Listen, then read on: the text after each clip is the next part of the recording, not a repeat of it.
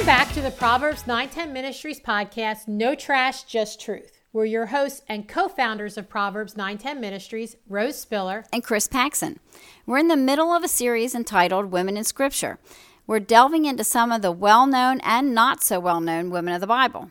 Chris, I think it's important to note that we're not doing this series as some sort of feminist movement to show that women were crucial to the history of the world. God has used both men and women since the creation of the earth to further his plan. I'm glad you said that, Rose. There's no agenda here. We're doing women in Scripture just because that's what we decided to do right now. We could have just as likely looked up some men of the Bible. And the key words you used, Rose, are God used and God's plan. The Bible's the story of how God redeemed his people through Jesus Christ. He's the important one. All of the Bible characters, even though they may have had heroic attributes, are just means that God used to further his plan. God's the one who is crucial to the story of the world, and any heroic thing anyone in the Bible did was only because God ordained it. Exactly. All of God's people, whether male or female, are equally loved and equally valued in God's eyes. So we aren't in any way trying to emasculate men or empower women in this study. We just thought it would be fun to look at some of the women God used in biblical history and maybe offer some insight that you hadn't thought of before. Right. Up until now, we've looked at some of the Old Testament women, Esther, Ruth, and Hannah. In this episode, we're going to jump to the New Testament and look at two women, Mary and Martha, who also happen to be sisters. Sisters is one aspect you're a lightweight on, Chris, since you're an only child. Yeah, I am a lightweight on it, but my mom would say that I'm not a brat. Really? Huh. Well, getting back to Mary and Martha, we don't know a whole lot about these ladies. We know that they have a brother named Lazarus, and we can surmise that they don't appear to be married since they live with their brother, and that they're personal friends of Jesus. There are only 3 passages in Scripture where they both appear, Luke chapter 10 and John chapters 11 and 12. Yet, even with so little press, a lot of stuff's been written about these two women. There has been. Why don't we take a look at each of these passages separately, put them in historical and textual context, and maybe debunk some incorrect interpretations and see if we can figure these women out. Good idea. So let's start with Luke chapter 10. Luke 10, verses 38 to 42 says, "Now, as they went on their way, Jesus entered a village, and a woman named Martha welcomed him into her house. And she had a sister called Mary, who sat at the Lord's feet and listened to his teaching. But Martha was distracted with much serving. And she went up to him and said, 'Lord, do you not care that my sister has left me to serve alone? Tell her then to help me.' But the Lord answered her, 'Martha, Martha, you are anxious and troubled about many things, but one thing is necessary. Mary has chosen the good portion, which will not be taken away from her.'" Right before this passage in Luke 10, a lawyer asked Jesus what he must do to inherit eternal life. Jesus tells him he needs to follow the 2 great commandments. Love the Lord your God with all your heart, soul, strength, and mind, and love your neighbor as yourself. When the lawyer asks who his neighbor is, Jesus answers by telling him the parable of the Good Samaritan. If you aren't familiar with that parable, it's basically about a Jewish man who was beaten and robbed, and how the people who should have shown him compassion and hospitality, which was a priest and a Levite, chose to ignore him. And a man who was his enemy, a Samaritan, showed true compassion and hospitality by caring for him. Jesus was telling the lawyer and everyone else listening that real hospitality and compassion involves action. It involves doing something for people, even your enemies. So it seems strange that right after this, Jesus tells Martha that her actions are wrong and Mary's inaction is right. Back in biblical times, hospitality was everything. Under normal circumstances, men and women worked from sunup to sundown. When they had guests staying in their home, no extra amount of time needed to make the guest feel welcomed was too much. As we see in the books of Genesis and Judges, hospitality of one's guests included guarding their well-being no matter what the personal cost. In Genesis, Lot was willing to sacrifice his 2 virgin daughters to be abused and raped in place of 2 men who were staying with him. It was the same in the book of Judges when the Ephraimite man was willing to subject his virgin daughter to an angry mob of men just to keep his guests safe. So with hospitality being so crucial, and Martha trying to show hospitality by preparing a meal for Jesus and his disciples, Why did Jesus rebuke her? The first time I read this passage, my thought was, I'd rather be invited to Martha's house for Thanksgiving than Mary's. I want to walk in and smell turkey and stuffing cooking, not sit there with an empty belly while my hostess just wants to talk. Yeah, I would too. But I picture Martha as one of those church ladies who's involved in everything. Everyone loves her because she's reliable and she gets the job done.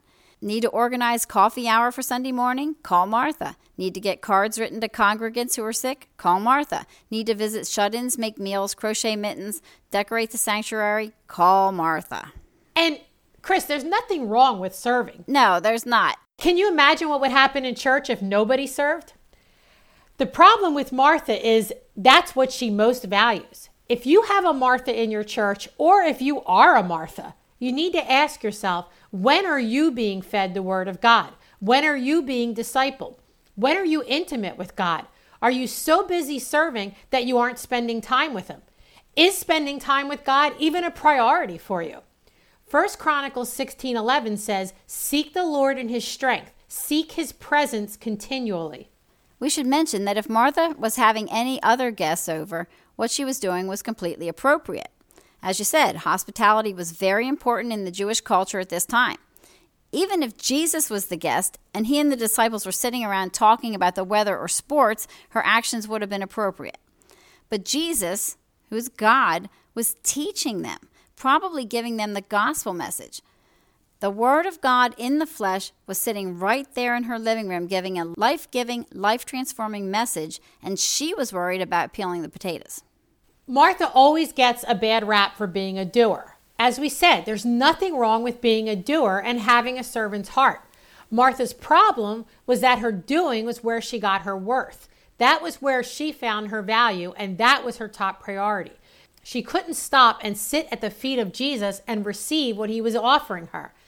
Many of us are so caught up in doing our quote-unquote good things, we don't give God the time of day. Doing for God is not the same as being with God. You said Martha always gets a bad rap, but she's giving her sister Mary a bad rap. She's making it sound like Mary's lazy. But Martha's slam on Mary is more of a reflection of herself than of Mary. Martha thinks she needs to do things to be of worth, and that's the lens that she's seeing Mary through. There's no indication that Mary doesn't normally knock herself out for her guests. So to answer your question, Rose, Mary would probably serve you as good a Thanksgiving dinner as Martha would. It's just that Mary realizes that God is in her midst and has something to tell her. She understands what Martha doesn't. She wants to be with God rather than do for God. No offense, but she probably wouldn't drop everything to sit at your feet and listen to you. I'm glad for that, because that would be kind of awkward. Chris, the words used in this passage to describe Martha are very telling. It says she's distracted. Jesus tells her she's anxious and troubled. Here's the root of Martha's problem. Finding your worth in what you do is a huge distraction. And as soon as things don't go as you planned, you get anxious and troubled, and often it's about superficial things. Distraction is one of the biggest causes of backsliding in discipleship. Or maybe it's what keeps you from ever being discipled to begin with. Matthew 6:24 says, "No one can serve two masters, for either he will hate the one and love the other, or he will be devoted to the one and despise the other." When your doing becomes a distraction that keeps you from growing in the Lord, it becomes your master. Martha's doing butted into distraction, then bloomed into anxiety and trouble. And because of this, Martha was not just doing something good at the expense of missing out on something better. She was flat out sinning. She was allowing distraction and anxiety to be her master instead of God. That's a great point. And contrast that to Mary, who, as you pointed out, Chris, we have no reason to believe was lazy or that she never helped her sister when they had guests. The fact that Martha is complaining she's not helping at this particular time indicates that Mary probably usually helped. But unlike Martha, Mary isn't worried about food for the body. She's looking for food for her soul, and she knows that she can only get that food from Jesus. Mary is being attentive at Jesus' feet while Martha's distracted. Mary is at peace while Martha is anxious. We said we would debunk some incorrect interpretations of this passage, and I want to do that before we move on to the John passages. There's a book called Having a Mary Heart in a Martha World. In it, the author says that while women are wired like Martha, there's a Mary deep inside of us. She says, and I'm quoting the book, "Deep inside you, there's a hunger, a calling to know and love God, to truly know Jesus Christ and the fellowship of the Spirit. You're not after head knowledge. It's heart-to-heart intimacy you long for." Chris, would you like to explain what's wrong with this? I certainly would. I mean, to start with, Mary was interested in head knowledge. That's why she's sitting at the feet of Jesus, attentively listening to him. Why did she do that? Because she knew that it's impossible to have heart-to-heart intimacy with someone without head knowledge of that person. Think about a marriage or a close friendship. What makes those relationships intimate? It's having a deep knowledge of each other. What would our friendship be like, Rose, if we never took the time and energy to really know each other? If all we knew about each other was that we were married, had some kids, and we loved Jesus, it wouldn't be much of a friendship. I mean, people we barely know those things about us. Very true. And we're back to why we need to read our Bible. I agree with that author that the Holy Spirit does give us a hunger to know and love God. That's exactly why God divinely inspired the biblical authors to write the Bible. It's God's autobiography. Romans 10:17 says, "So faith comes from hearing, and hearing through the word of Christ." Everything you need to know about God on this side of heaven is in the Bible. The more you read it, the more you get to know God, and the more intimate the relationship you have with him will become. When we add in prayer, that's exactly how we achieve an authentic heart-to-heart intimacy with the true God. That keeps us from making up some God that we concoct in our own heads. Doing that only leads to relying on our feelings, how close or how far away we feel about God at any given moment. But when we know about him because we read and study the Bible, even if we feel dry some days, we can rely on what we learned from Scripture. It's how we trust God more and more and how we grow in our faith more and more. I love that. Mary sitting at the feet of Jesus, listening to his teaching, can be a picture of us, Chris. When we earnestly read and study our Bible with the goal of understanding who God is, we're sitting at the feet of Jesus. And as Jesus said to Martha about Mary, we will have chosen what is right, and it will not be taken from us. Rose, this passage ends pretty abruptly. We don't get to see Martha's or Mary's reactions to Jesus' words, but we do get to see these ladies again sometime after this. We do. They both appear again in John chapter 11. Mary and Martha send Jesus word that their brother Lazarus, Jesus' good friend, is very sick. John 11:5 says, "Now Jesus loved Martha and her sister and Lazarus. So when he heard that Lazarus was ill, he stayed 2 days longer in the place where he was." We don't have time to unpack all of this and what it means, but just to give you a quick summary of what's going on, the sisters tell Jesus that Lazarus is ill, hoping he'll come back and heal him. Jesus intentionally stays away, waiting until after Lazarus has died, so God can be glorified in Jesus bringing him back to life. And just so no one thinks in any way that this is selfish of Jesus, if you're going to possibly think that, he has to go to Judea to bring Lazarus back to life, and by this time the Pharisees had plotted to kill him. He knew by going to Lazarus he was walking into his own death. That's an excellent point, Chris. And as you said, we don't have time to unpack all that, so we need to get back to the sisters. By the time Jesus gets to Judea, Lazarus has been dead in the tomb for 4 days. Mary and Martha are surrounded by people who came to mourn with them. When they heard Jesus had arrived, John 11:20-21 says, "So when Martha heard that Jesus was coming, she went and met him. But Mary remained seated in the house. Martha said to Jesus, 'Lord, if you had been here, my brother would not have died. But even now I know that whatever you ask from God, God will give you.'" It seems that Martha has grown spiritually, sort of. Matthew Henry says this about the scene. He says, "Here are sad instances of unbelief. Her faith was true, but weak as a bruised reed. For she limits the power of Christ in saying, 'If thou hadst been here,' whereas she ought to have known that Christ could cure at a distance, and that his gracious operations were not limited to his bodily presence." Right, but she does have the humility and understanding to follow up her accusation that if Jesus had only been there with, "But I know whatever you ask of God, God will give you." Like you said, Chris, this shows some spiritual growth in that she has some understanding of who Jesus is. Yeah, she does show some growth, like I said, but When Jesus tells her Lazarus will rise again, she thinks he's talking about the resurrection on the last day when everyone who has died will be raised. She does, but I think we shouldn't be too hard on her. How could she ever imagine that Jesus had in mind to raise Lazarus from the dead right then and there? That's true. And to her credit, when Jesus challenges her belief of him, she answers, "Yes, Lord, I believe that you are the Christ, the Son of God, who is coming into the world." She knows who he is. She does. Well, then Martha calls for Mary, who up until this point had been sitting at home. Was she being passive-aggressive against Jesus? She wasn't, because as soon as Martha sends word that Jesus is asking for her, she jumps up and runs out to meet him. And when she gets to him, she says to him, "Lord, if you had been here, my brother would not have died." Seems like she's being harsh, but the text says she falls at his feet and is weeping when she says this. This isn't Mary being snarky, I don't think. This is Mary showing raw grief. And Jesus totally gets it, and he's moved by it. He is. And the sisters lead Jesus to the tomb where Lazarus had been laid. Again, there's so much to unpack with this. Why Jesus wept at the tomb, how Lazarus' raising from the dead is a picture of us being dead in our sin and raised to life in Christ, and so much more. This is probably a good topic for a future episode, but in this episode, we're just going to focus on Martha and Mary. Right.